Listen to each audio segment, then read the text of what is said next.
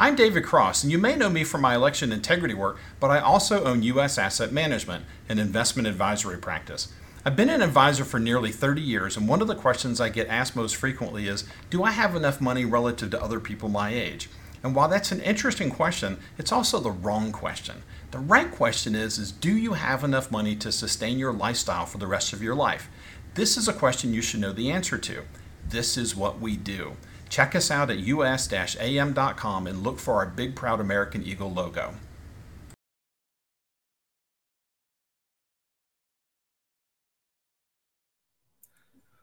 Welcome back to Pacific SitRep. We have a surprise for you today. We have a former, or I should say retired, Naval officer, Commander Salamander is with us today. He is a well-spoken advocate on national security across the media, has been doing his own podcast called Midrats since 2010. Welcome to the show, sir. Well, thank you very much, Todd. I appreciate the invitation.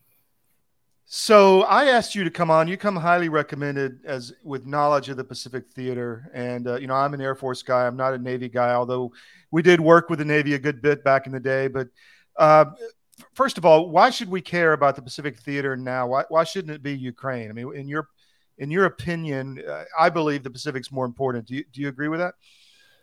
I do. I think we've had long-standing interest on the continent since we decided to get involved with it a little over a century ago. Yeah. And of course, we have our NATO obligations there, and it has been the habit of the last couple of centuries that when Europe decides it doesn't want to get along with itself, that gets contagious and winds up spreading in other parts of the globe. However, whether you look at military power or economic power or national intent, where is the global competitor that is trying to reshape the global order to better suit their requirements? In my lifetime before, it was the Soviet Union, but that became a non-factor in the early 1990s.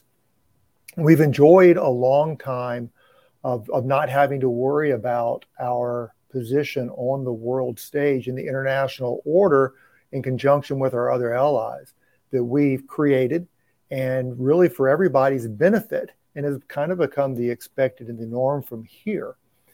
The Chinese themselves have thousands of years of history. They write not necessarily in line with communist ideology anymore, though that's what really enabled them to not just achieve national unity again, but to become strong again. Now they have a different type of structure that's not quite communist, but it's also not free market. But they just use the communism to stay in power. Exactly. It's the party, and the party is right where the power is and everybody is. But they've reached the point that they are being able to re-achieve a position that they think they deserve and is rightfully theirs. And that's the challenge in the Western Pacific, that we fought a war, or the Pacific part of World War II, against Imperial Japan. And it was almost a running joke back when I was a junior officer, the American Lake of the Pacific. You had the Soviet Pacific Fleet that was a nuisance, but that was usually their second line ships, and they didn't have much ambition. Not that they would get much past Japan if they did try anything.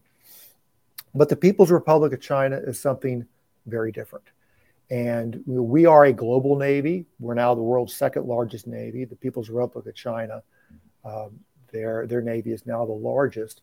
But they also, even though they have a little bit of a global reach, they really are a regional power. And I always encourage people to look at what's happening west of the international date line in that respect. That is China's backyard. Its backyard is kind of constrained and limited. If you look, I would always take maps are great, but we live off of screens right now, so it's always north, south, east, and west. And there are some great maps out there for those that don't have access to a globe or a paper map. I always encourage people to rotate that map that has the Pacific on it with China, where east is up. So you're looking things from the Chinese perspective.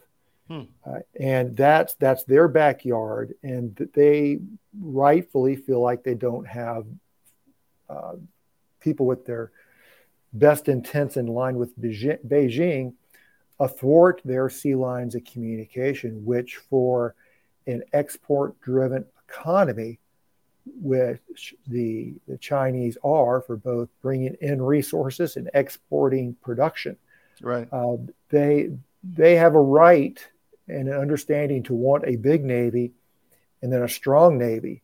The question is what they intend to do with it. And that's where it comes in conflict, not only with, I think, America's strategic inertia towards the Pacific, where we make the rules and we enforce the rules, but also against what those rules are preventing the People's Republic of China from doing what they think they need to do, not just to secure their economic lifelines, but also to complete, and President Xi has been pretty direct about this, what is also needs to be done in order to complete what the Chinese consider to be their national reunification after the century of humiliation that began in the 1800s. So I'm not an expert in the Pacific, though I was in Alaska stationed for 3 years and traveled to, all over, the PI, Taiwan, not Taiwan, but Japan, Thailand, etc. But I am very knowledgeable on Ukraine, and I see that, that is a really the near abroad for the old Russian Empire, the new Russian Empire, and there's they see that as their sphere of the woods. But why is Taiwan important? If we lose a battle in Ukraine, we're not going to degrade the American economy, but Taiwan is different. Why is Taiwan important to the American economy? Well, like everybody of a certain age, I was less than 10 years old when it took place, but at least in close living memory for most Americans, they remember the oil shocks of the 1970s. Sure.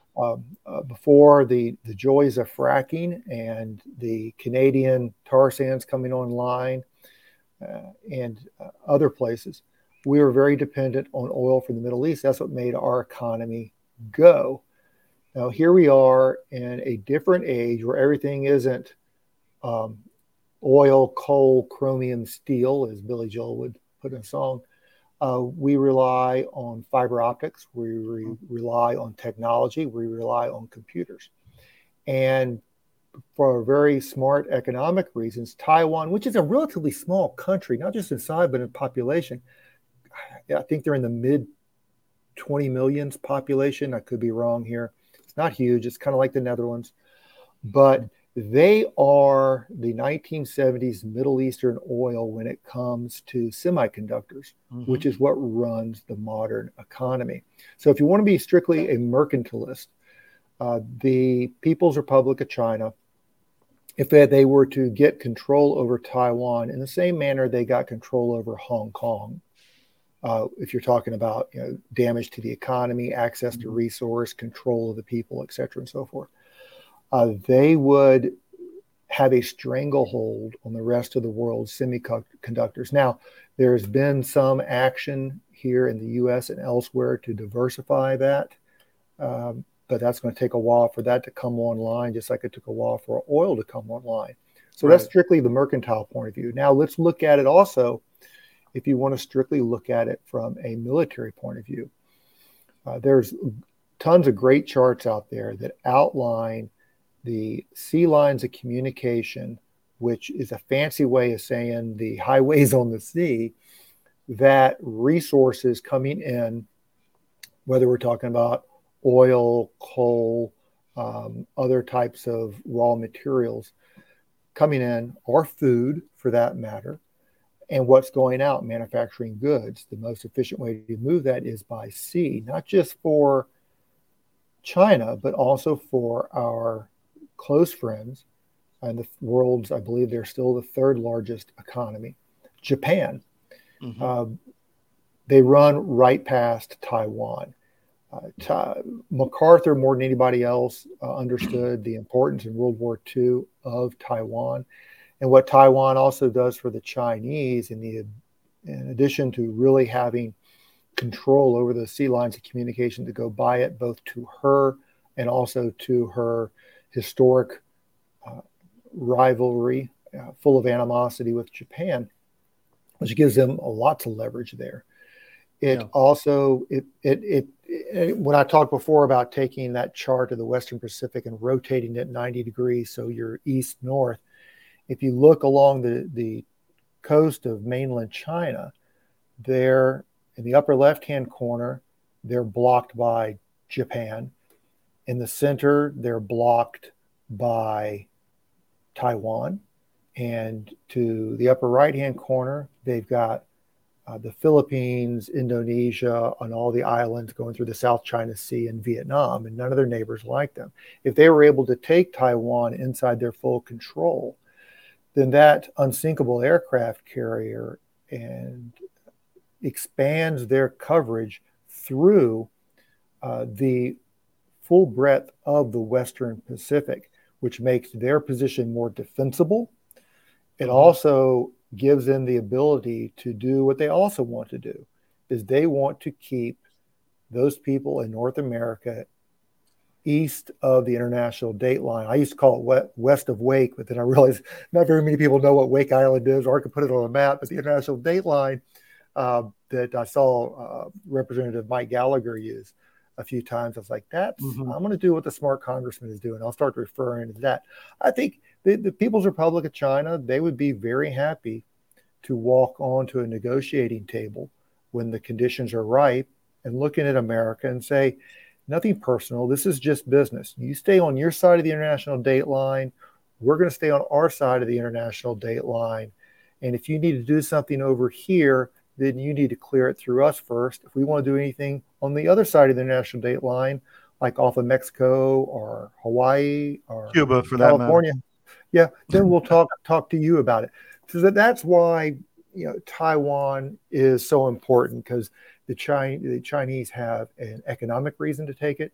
They have a military reason to take it, but also they have a nationalist reason to take it. You don't underestimate the power of their desire to not just take their rightful place in the world, but to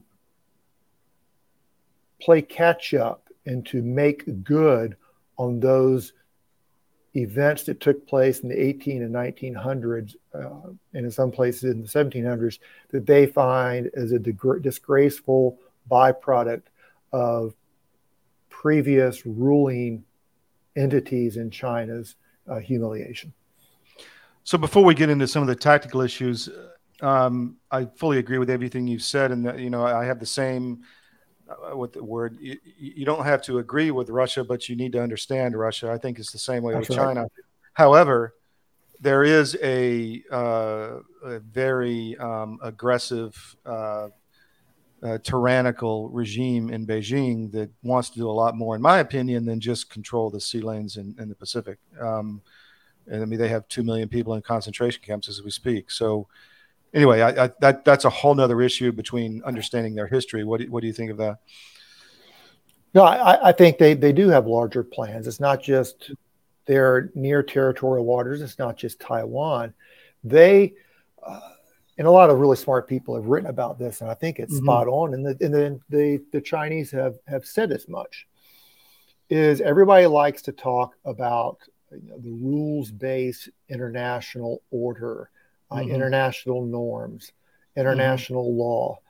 Those were all things that were created without significant input, if any, from the Chinese. Yeah. And so they want to change this order, this understanding, and they will either do it the easy way or the hard way. And they want to do it while they still can, and while avoiding any serious conflicts. Though I am hesitant. There are people who made the same mistake before World War I, saying, Britain and Imperial Germany will never go to war. They're too well connected. People say the People's Republic of China won't go to war. They're too reliant on the world economy. I don't think that mercantilist math is in alignment with either human history or the human condition. I think they very well may want, and this is something I think I first wrote something like this back in 2008 or so.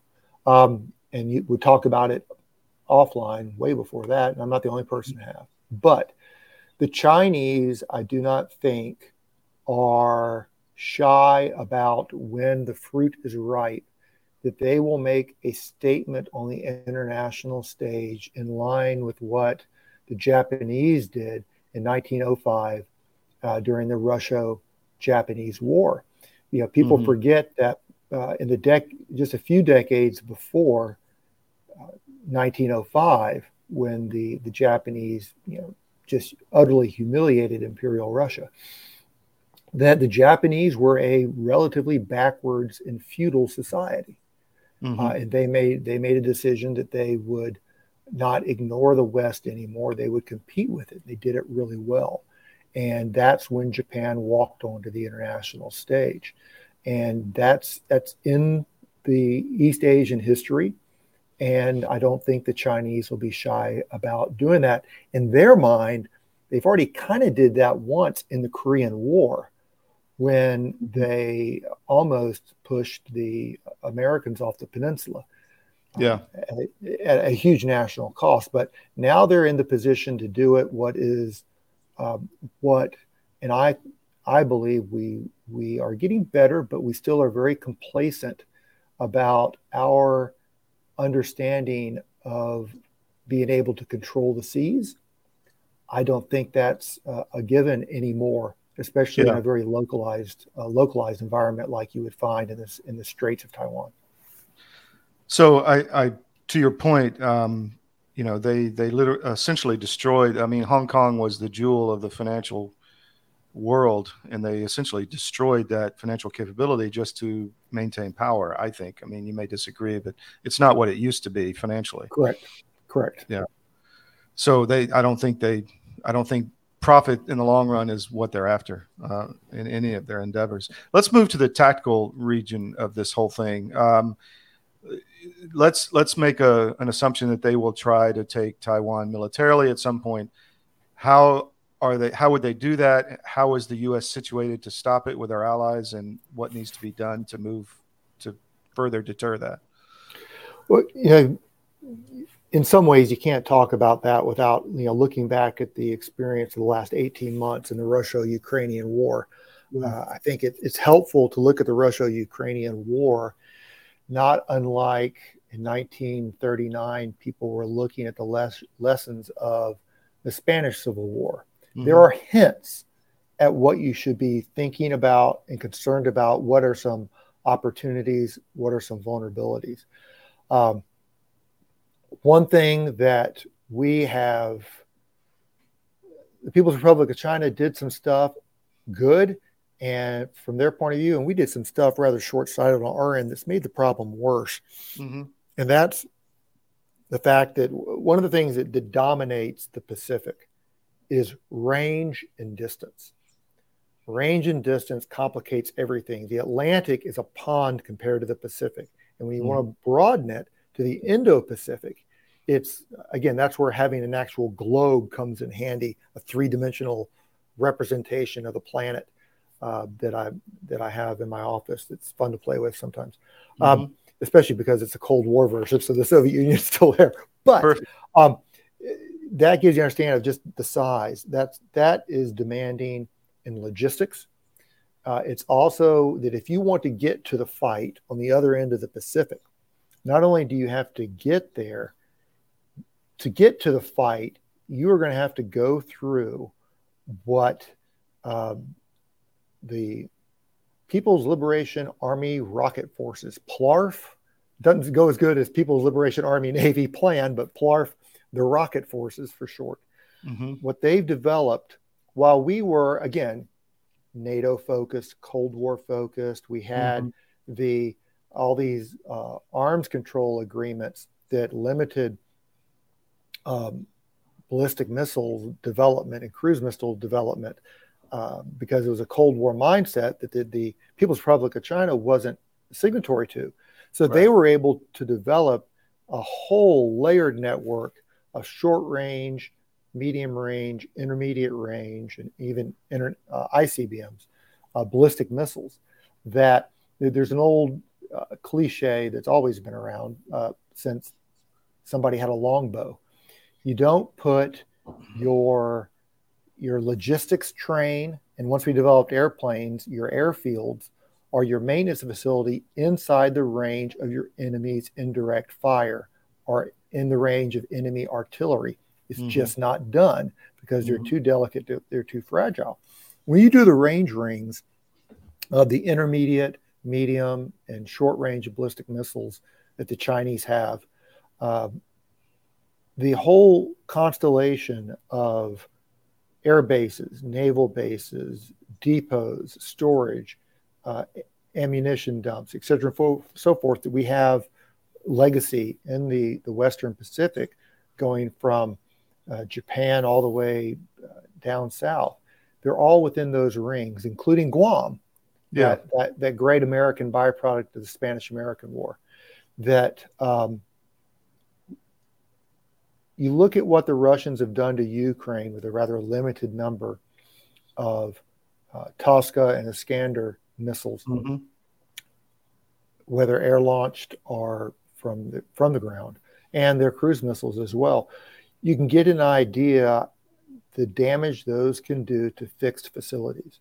And we have we actually have zero ability to repair warships forward that's not mobile. We have one very thin ability to do some depot level work from a submarine tender that's as old as I am. We have very limited expeditionary ability to repair things. So the big question mark is are the People's Liberation Army rocket forces as good as, for instance, the Chinese-made tactical drones that we see in Ukraine are? Yeah.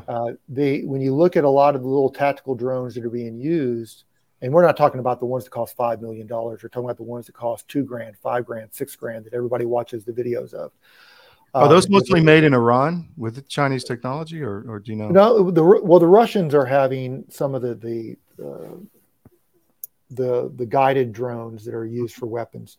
I don't like the term kamikaze drone because I think it kind of insults what the kamikazes actually were, but that would be a podcast into itself. Yeah. But a lot of the small tactical ones are made in China. There are some that are American made, but when you talk to the Ukrainians on the ground, and I listened to an interview last week with a guy who spent a few weeks doing this, that the American made smaller tactical drones, they're too expensive, and they're not as high tech as the less expensive Chinese drones, whether it comes to range, interface, or payload capacity. So the People's Republic of China that people have in their mind as being less sophisticated, that's simply not true. They can create very sophisticated items better than we can, and they are doing it. And they are preferred on the battlefield over American weapons. So if they're able to do that there, are they able to create warhead accuracy at a 1990 level, i.e. the Pershing II, which some of their missile warheads look surprisingly similar to, knock, pretty good espionage on the Chinese part. Why invent things you can just steal them?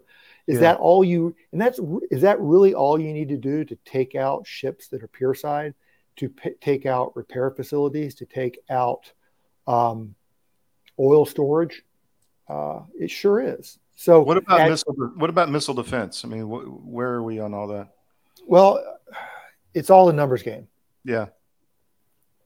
Let's say that I have, which if I'm wearing an American flag on my shoulder, I do. I have the best anti-air weapons money can buy. Yeah. And let's say that I'm just going to use a round number here. just because round numbers are unclassified and convenient. Let's just say that I hit 80% of everything I shoot at. Okay. And let's say I have 100 missiles and I'm able to launch all 100 of them launch. There's no failure to launch, failure to transition from booster. They're all, good union made missiles, so they all work. So 100 get in the air. Now those 180 of them succeed in taking out the incoming threat. That's great. That's wonderful. What if I have 200 coming in? Yeah, sure. So I've shot down 80% of my target. So I shot down 80 missiles, but 120 got through. Of those 120, let's say that the snarky people were right about the accuracy of the Chinese missiles. Let's say that they're kind of like, there was another interesting article that came out recently about we've intercepted the Imperial intercepted some ships probably bound for Yemen, full of North Korean weapons, and we just diverted those and gave those to the Ukrainians. Well, the Ukrainian weapons that they're using are like the unguided, the Grad rockets. Right. The Ukrainians, when they see their North Korean manufacturer, they warn everybody to back up because they misfire. Sure. Not all of them launch. They're just not reliable, but they still work. Yeah. So let's say that they're North Korean quality. So the 120 to get through, only half of them actually get inside the circle area probability you want and explode. Okay, that's 60. Okay, how many of the target sets were you looking at? One intermediate range ballistic missile impacting the depot level maintenance facility in Guam. What does that do to that facility? That's where the math is. And that goes into the mistake that we made on our range. So we want to go in and we want to engage these launch sites on the east coast of China. We have made decisions over the last 25 years that took our greatest ability to project national will internationally, which is the nuclear powered aircraft carrier. That power projection force, if the aircraft carrier is the knight, the air wing is its lance. And you want a strong lance, you want a well-constructed lance, and you want a long lance that's going to make first contact with the enemy. What we have done, for reasons best explained by accountants and people who were more interested in a political cycle than preparing the military, is we went and took out that lance and we cut it in half. Yeah. And said that's lighter, that's cheaper, and really that's all you need on tournaments. And then in the knight's going, hey, I'm doing more than just tournaments here. You can give me a call next week, and I got to take off with the count and go fight the Ottomans. And go, yeah, you'll be fine. The Ottomans won't bother. And 2 weeks later, he's going into battle against the Ottomans with a 6-foot lance, and the Ottomans have got a 12-foot lance. Yeah. So that's what we've done to our air. So we have a short-legged air wing with no organic tankers. And the Air Force, because we have this incredibly myopic joint concept in procurement, the Air Force has promised the Joint Staff that they can do all the tanking requirements. And the Navy said, oh, that's great. I'll agree to that if you'll let me have this toy. So we have no organic tanking on our carriers. So we're relying on these land-based tankers, KC-10s, KC-135s. The new tanker force. The new tanker that may or may not work in numbers. But these are big, delicate planes.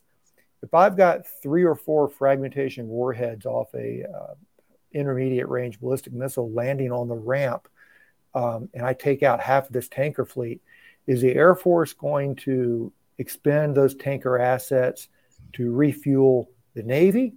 Or are they going to use those tanker assets to refuel what few heavy bombers we have coming west with cruise missiles and the F-22s coming out of your adopted home, Alaska, to escort them? And that's the thing that we've done to our long lance. And there's no short-term fix on that. There's really only one fix on this, and it's a low confidence fix because we haven't changed our procurement habits and mindset, and that's the replacement for the Super Hornet. We'll just have to see what type of range that has, because the F-35 is incredibly short ranged, And that's what concerns me the most, is the fact that one thing we do know in war is, to paraphrase Rumsfeld, you go to war with the Navy you have, not the Navy you wish you had. Missions will have to be accomplished. Targets will have to be serviced. And the fleet commander is going to be given a target set that he's going to have to take out. He's going to have X number of Tomahawks to do it with. He's going to have Y number of a very few precision weapons that he can launch from his Super Hornets, but he's got to get them there. And these have to get closer and closer. And so we're going to have a lot of airmen that are not coming home because they have to get in closer than they need to be, which gets them inside the rather large number of People's Liberation Army Air Force forces, surface air missiles.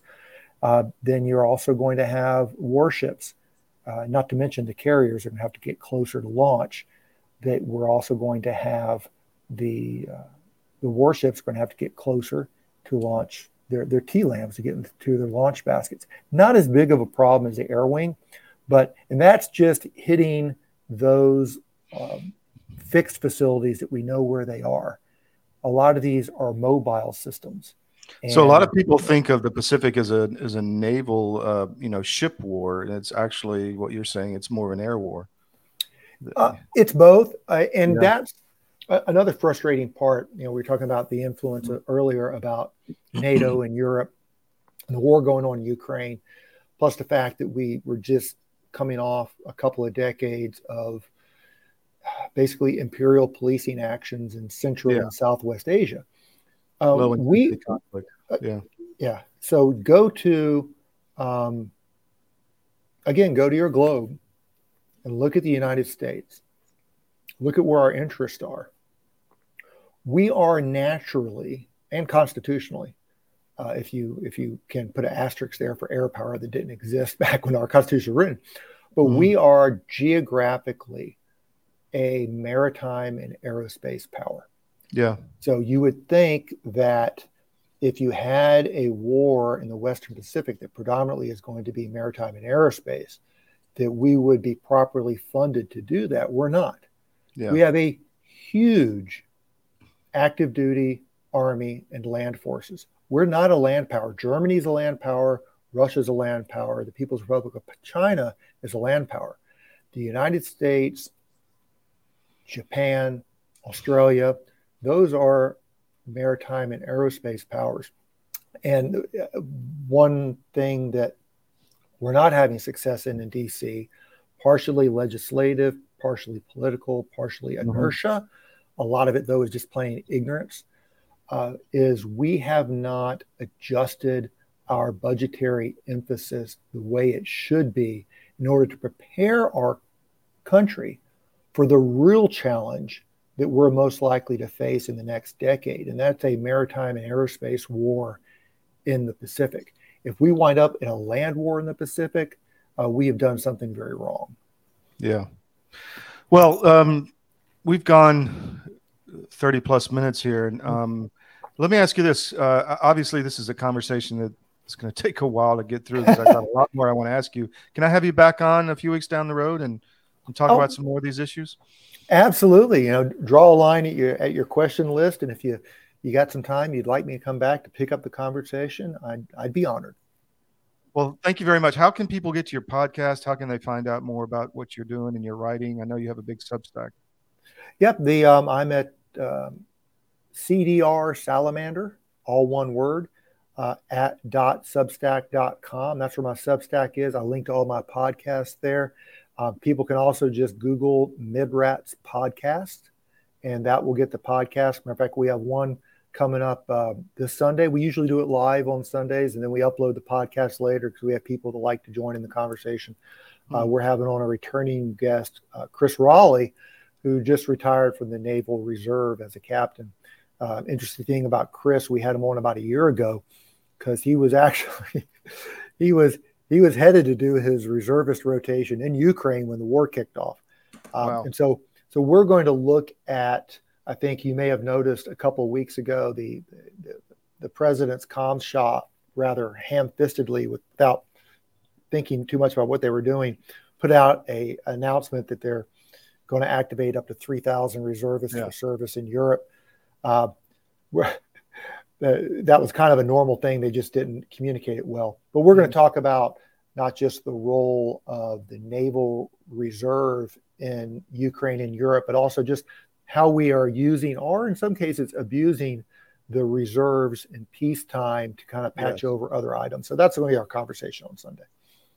Great. Well, we'll try to broaden each other's audience. So thank you so much for your time. And I'm definitely going to have you back, because this series is going to keep going as this conflict gets closer. So thank you, sir, for coming on. I appreciate it. You're welcome, Todd. It's been a great conversation. Take care.